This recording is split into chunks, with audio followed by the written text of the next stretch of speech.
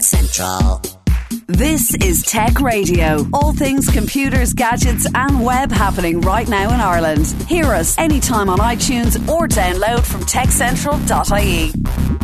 Tech Central. How you doing? This is Dusty Rhodes and welcome to Tech Radio with all the latest in tech from around Ireland and across the world. Remember, there are many ways of getting our show. You can download directly from our website at techcentral.ie. Use a smartphone podcast app, Apple Podcasts of course, or turn us on every Friday on DAB Digital Radio with RTE Radio 1 Extra. Normally, Niall Kitson joins me, but today, as the Americans would say, he's on assignment and we'll have an amazing interview from that assignment for you on next week's show. However, Niall will be here with an interview that he did earlier in the week with Warducks, who are a Dublin-based games studio, and a great interview it is too. But first, just a quick look at one or two of the headlines that have been making news this week. And I know that you are tracking your shares in Apple that you invested in maybe 30, 40 years ago. Apple sales are down. That's the headline this week. Apple sales of iPhones are down. Headline news everywhere. And I know that you're crying and you're going, oh no, how much have they gone down? Spare me the worst of it. Break it gently to me, Dusty. Apple sales of iPhones in the first quarter of this year compared to the first quarter of last year are down 1%. 1%. That is the headline. Wall Street and the stock markets didn't take that too kindly, though, and Apple shares were down 2%. So I suppose it all has an effect. And when you're talking about the amount of money that Apple deal with, it's a lot of dollars at the end of the day, isn't it? However, Apple did have some good news, and they said a lot of their other businesses, like the iCloud and stuff like that, but particularly the App Store, revenues have increased with the App Store up 18% to $7 billion. That's not a year. That's for 3 months. $7 billion. So even though the headlines might be saying that Apple sales are down of the iPhone for 1%, it's not all bad news. Tim Cook did have an explanation as to why they had slipped slightly. He said it's because there's a slight, how did he put it? There's a slight pause in sales. A pause in sales. Only a salesman could come up with an explanation like that, because he's saying a lot of people are waiting for the next edition of the iPhone to come out, so they're delaying their purchase. And maybe they are, because this year, believe it or not, is going to be the 10th anniversary edition of the iPhone. It was 10 years ago that it first hit the market. So perhaps that's what's going to happen. That's the big headline anyway, this week in tech news. The other thing, though, that is really exciting us is a new bit of kit that's come out. Now, I don't know if you were like me, but I would constantly begin all the electronic stores. I'm always looking out online for the latest gadgets. And I'm finding it harder and harder to find something that I want, because always when it comes to Christmas or my birthday, people are going, what would you like? Please tell me something I can buy you, because you're impossible to buy for. And nowadays, normally I would say, oh, I need a new MP3 player, or I need one of those new touchscreen phones, blah, blah, blah, whatever it happened to be. Now I'm like, I don't know. However, that is until today, when I jumped up and down for joy when Microsoft announced that they were bringing out the Surface laptop. Not one of these, there's your Surface and then you're going to attach a keyboard to it and it's all rinky-dinky and portable and stuff like that. No, this is a proper Surface laptop, and it looks very, very like the MacBook Air, and it's very comparable to the MacBook Air price-wise, and the tech that is in it as well. And the reason why I want one is because I have a MacBook Air and I run Windows on it. And Windows runs very well on my MacBook Air, I have to say, but it ain't perfect. So I would like a genuine kind of Microsoft thing. Now, to be fair, I do use the MacBook Air for Mac. I've got a dual boot thing on it, so I'm able to use my media creation stuff on the other side of it. But having a dedicated Microsoft Surface laptop is good for me. If you're interested in it, the specs are actually quite nice. It's got an i5 or an i7 processor. It's a 13-inch screen, full HD. You can start off with an SSD hard drive in it from 128 gigs, ranging up to, I think they'll do 512 gigs in it as well. The 16 gigs of RAM come with it. They're making a big thing of the fact that it's 1.25 kilograms, which I think is 5 grams lighter than the MacBook Air. Like you're really going to notice that. And the battery life is pretty good as well. You get 12 to 14 hours out of it. So I thought, wow, amazing. All my prayers have been answered. I now get Windows 10 running on an actual Windows machine that is very like my MacBook Air, except it does everything that I need it to do. Not so. For a start, they're not running Windows 10 on it. They're running Windows S. Now, I was joking in the office because we were all going, what does the Windows S stand for? And we figured like maybe simple. Windows Simple, because it's a cut-down version of Windows 10. I jokingly said it was called Windows S for Windows Steve, like they did with the iPhone 4S. Didn't go down too well with the Apple heads. However, it'll only run a simplified version of Windows 10, and that simplified version has got one really, really bad thing, my friends, is that it will only run software that you have downloaded from the Windows Store.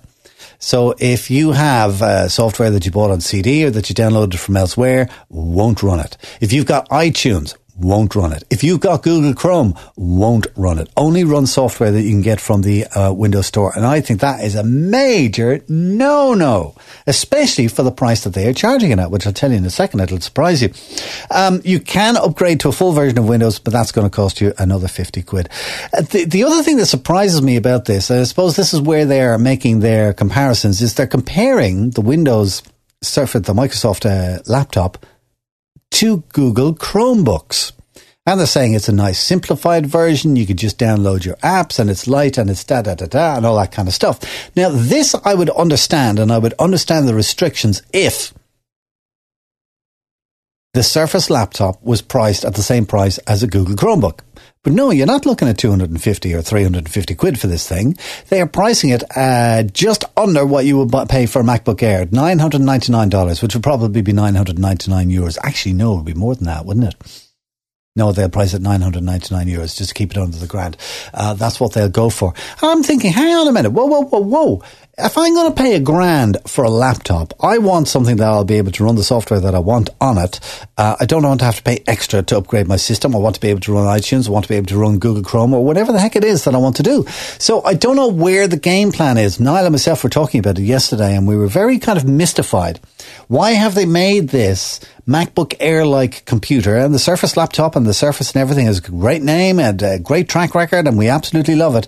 And it's great to have a Windows equivalent of the MacBook Air, if you like, or the Apple have an equivalent of the Surface laptop, whatever you want to look at it. But having similar units from both of the two major tech companies is fantastic. And then you can choose what you want and they're roughly the same price and da-da-da-da.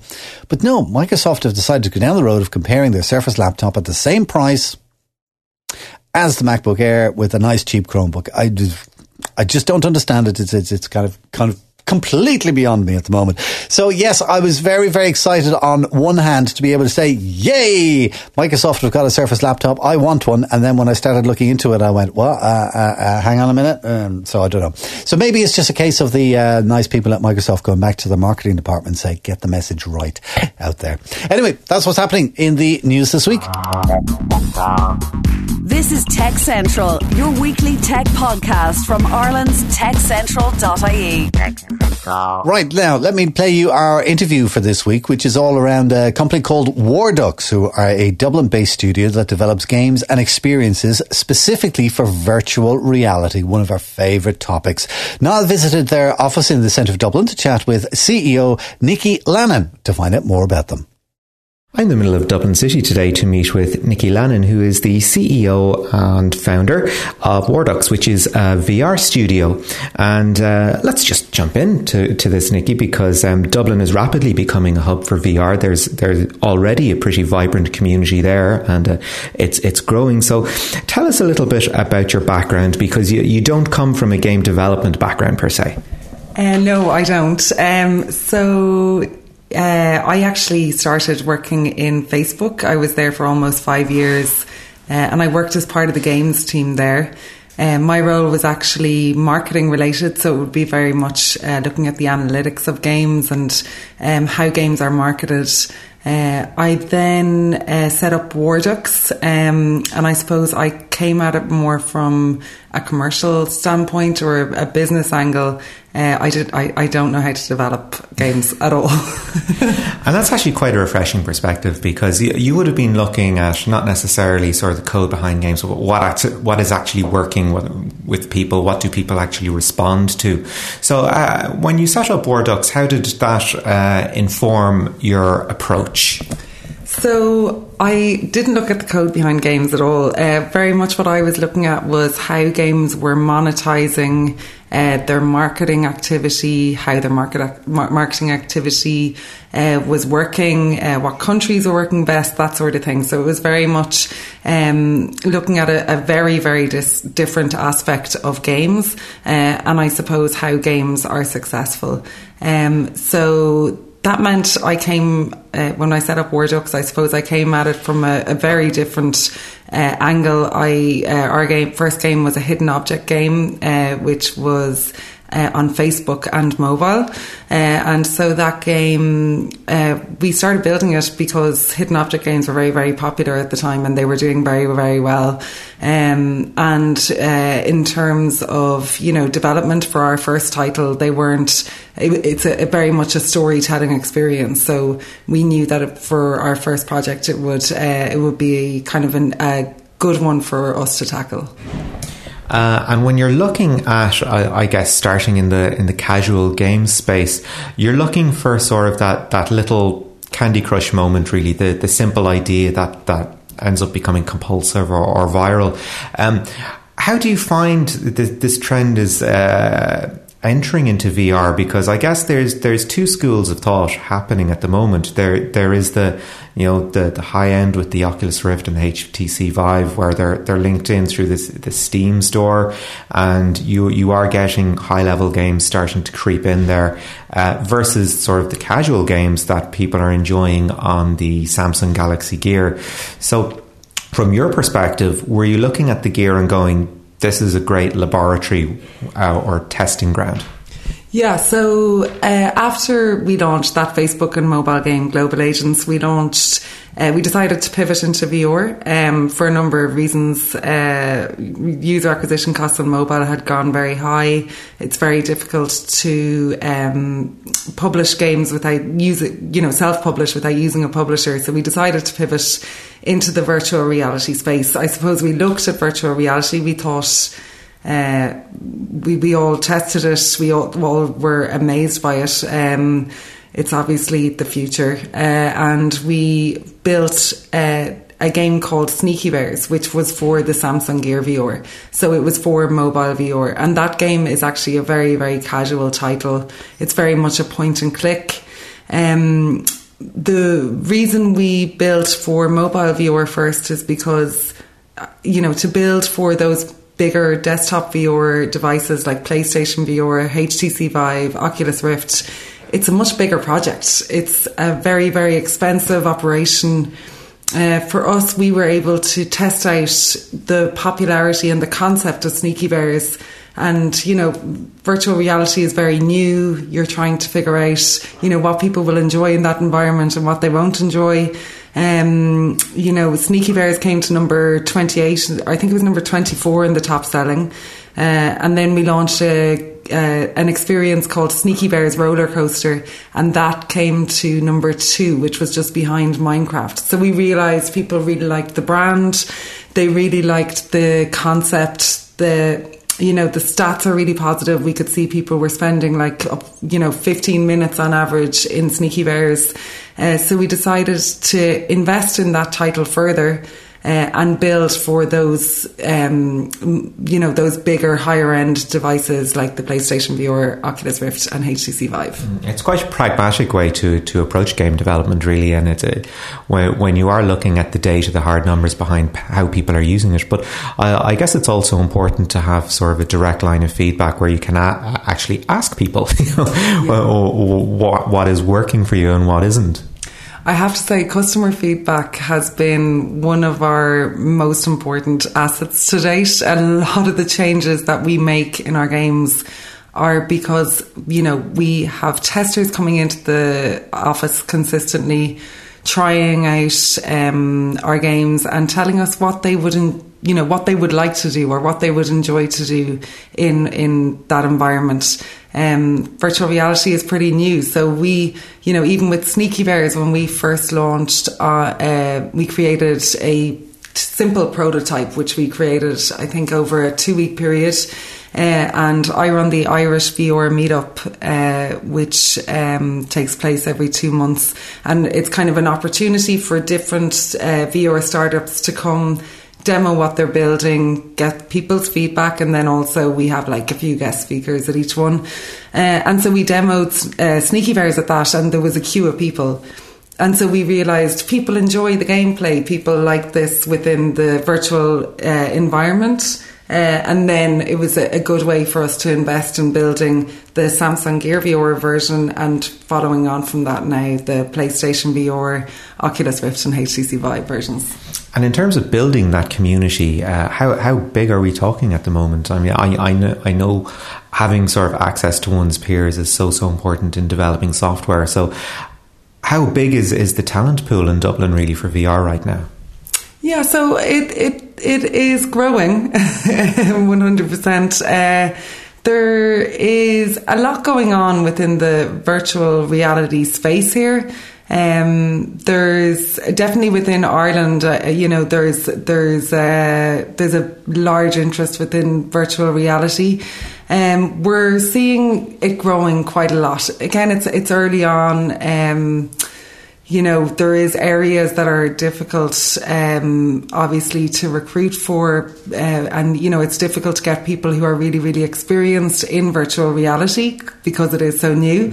But it's definitely growing, and there is such an appetite here for people to learn more about virtual reality. All of our meetups, it's a free event, but they're always fully subscribed. So the appetite here is very, very large for VR. And I'm quite fascinated by your game development process here, because you have sort of started small and built upwards. When you build upwards, I mean, it does mean that you're crossing into more elaborate devices, more expensive devices, and one would imagine quite a different demographic that is using them. So when you are scaling up from the Gear VR up to the likes of the Oculus Rift, what sort of concerns are you bringing with you? Are you worried, for example, that what works in a casual game won't work with the guy who's used to sitting down and playing Call of Duty for 1-2 hours at a go? Yeah, you have to take all of these kind of thoughts into play. You have to bring them into play. So what we did, we looked at Sneaky Bears. Sneaky Bears is a casual game. It's still a casual game on PlayStation VR, Oculus Rift and HTC Vive. So it's still going to be a casual game, but we knew we had to bring elements that would appeal to that demographic that we were now building for. So we actually hired an ex-PlayStation game designer who designed out a much more lengthy version of the game with a lot more strategy and a lot more elements that will appeal to that demographic. We do know that a lot of the players that we have already are that demographic, because the early adopters on VR are that demographic. It's a crossover there. But just, we couldn't have brought the simple game that we have on the Samsung Gear VR onto PlayStation VR and expect for that to be sufficient. It just wouldn't work. We had to invest a lot in, in making it a very, very high-end, very, very highly polished, strategic type game. And one of the conversations that I seem to keep having with people that are working in AR and VR gaming is, what exactly does VR bring other than, that you can't get already, say, with a very big screen and a first-person shooter, for example, to which extent, how different is the experience, or what has to arrive to make that experience so different that you can finally go, okay, this is the killer app, this is the point at which we can go, okay, you just can't do this with a first-person shooter. How far along do you think we are in that conversation? So, I mean, there is a big difference of, so looking at something on a screen or being actually part of that something. So being, actually immersed in that environment, feeling like you're part of that environment. that is a big game changer, really. And it really does, you're fully immersed, you're fully aware of your surroundings, you're really, really part of that experience, and that makes all the difference. I mean, it's just a much, it's a much fuller experience all round. And something that is that to me is becoming quite unique in virtual reality is this division between games, which you're working on at the moment, and also experiences, which you touched upon. Do you think that there is going to be this divergence where it's almost going to get to a stage where you will have one store for games and one store for experiences, just very narrow, very focused? This is what it's like to be in a roller coaster, or this is what it's like to be stuck in prison, which is something that the Guardian experimented with a while ago. Yeah, I think they are about different things. Like with games, you have to be actively using controllers or actively doing something within that environment. With experiences, you sit back and you experience whatever that might be. I think a lot of early users of VR enjoy experiences because they don't have to think about anything else. They can just sit back and enjoy this new environment that they're in. It's very, very new. It's something that people are still getting used to. So, having nothing to think about while in that is ideal. I think there's definitely going to be I suppose a genre for both of those types of games and experiences. And that was Niall Kitson speaking with Nikki Lannen, CEO of Warducks, who you can find online at www.warducks.com. That's about it for this week. Remember, you can get more on all the Irish tech news with hourly updates, daily newsletters and more from techcentral.ie, as well as our weekly tech show online and every Friday at 6pm on DAB Digital Radio with RTE Radio 1 Extra.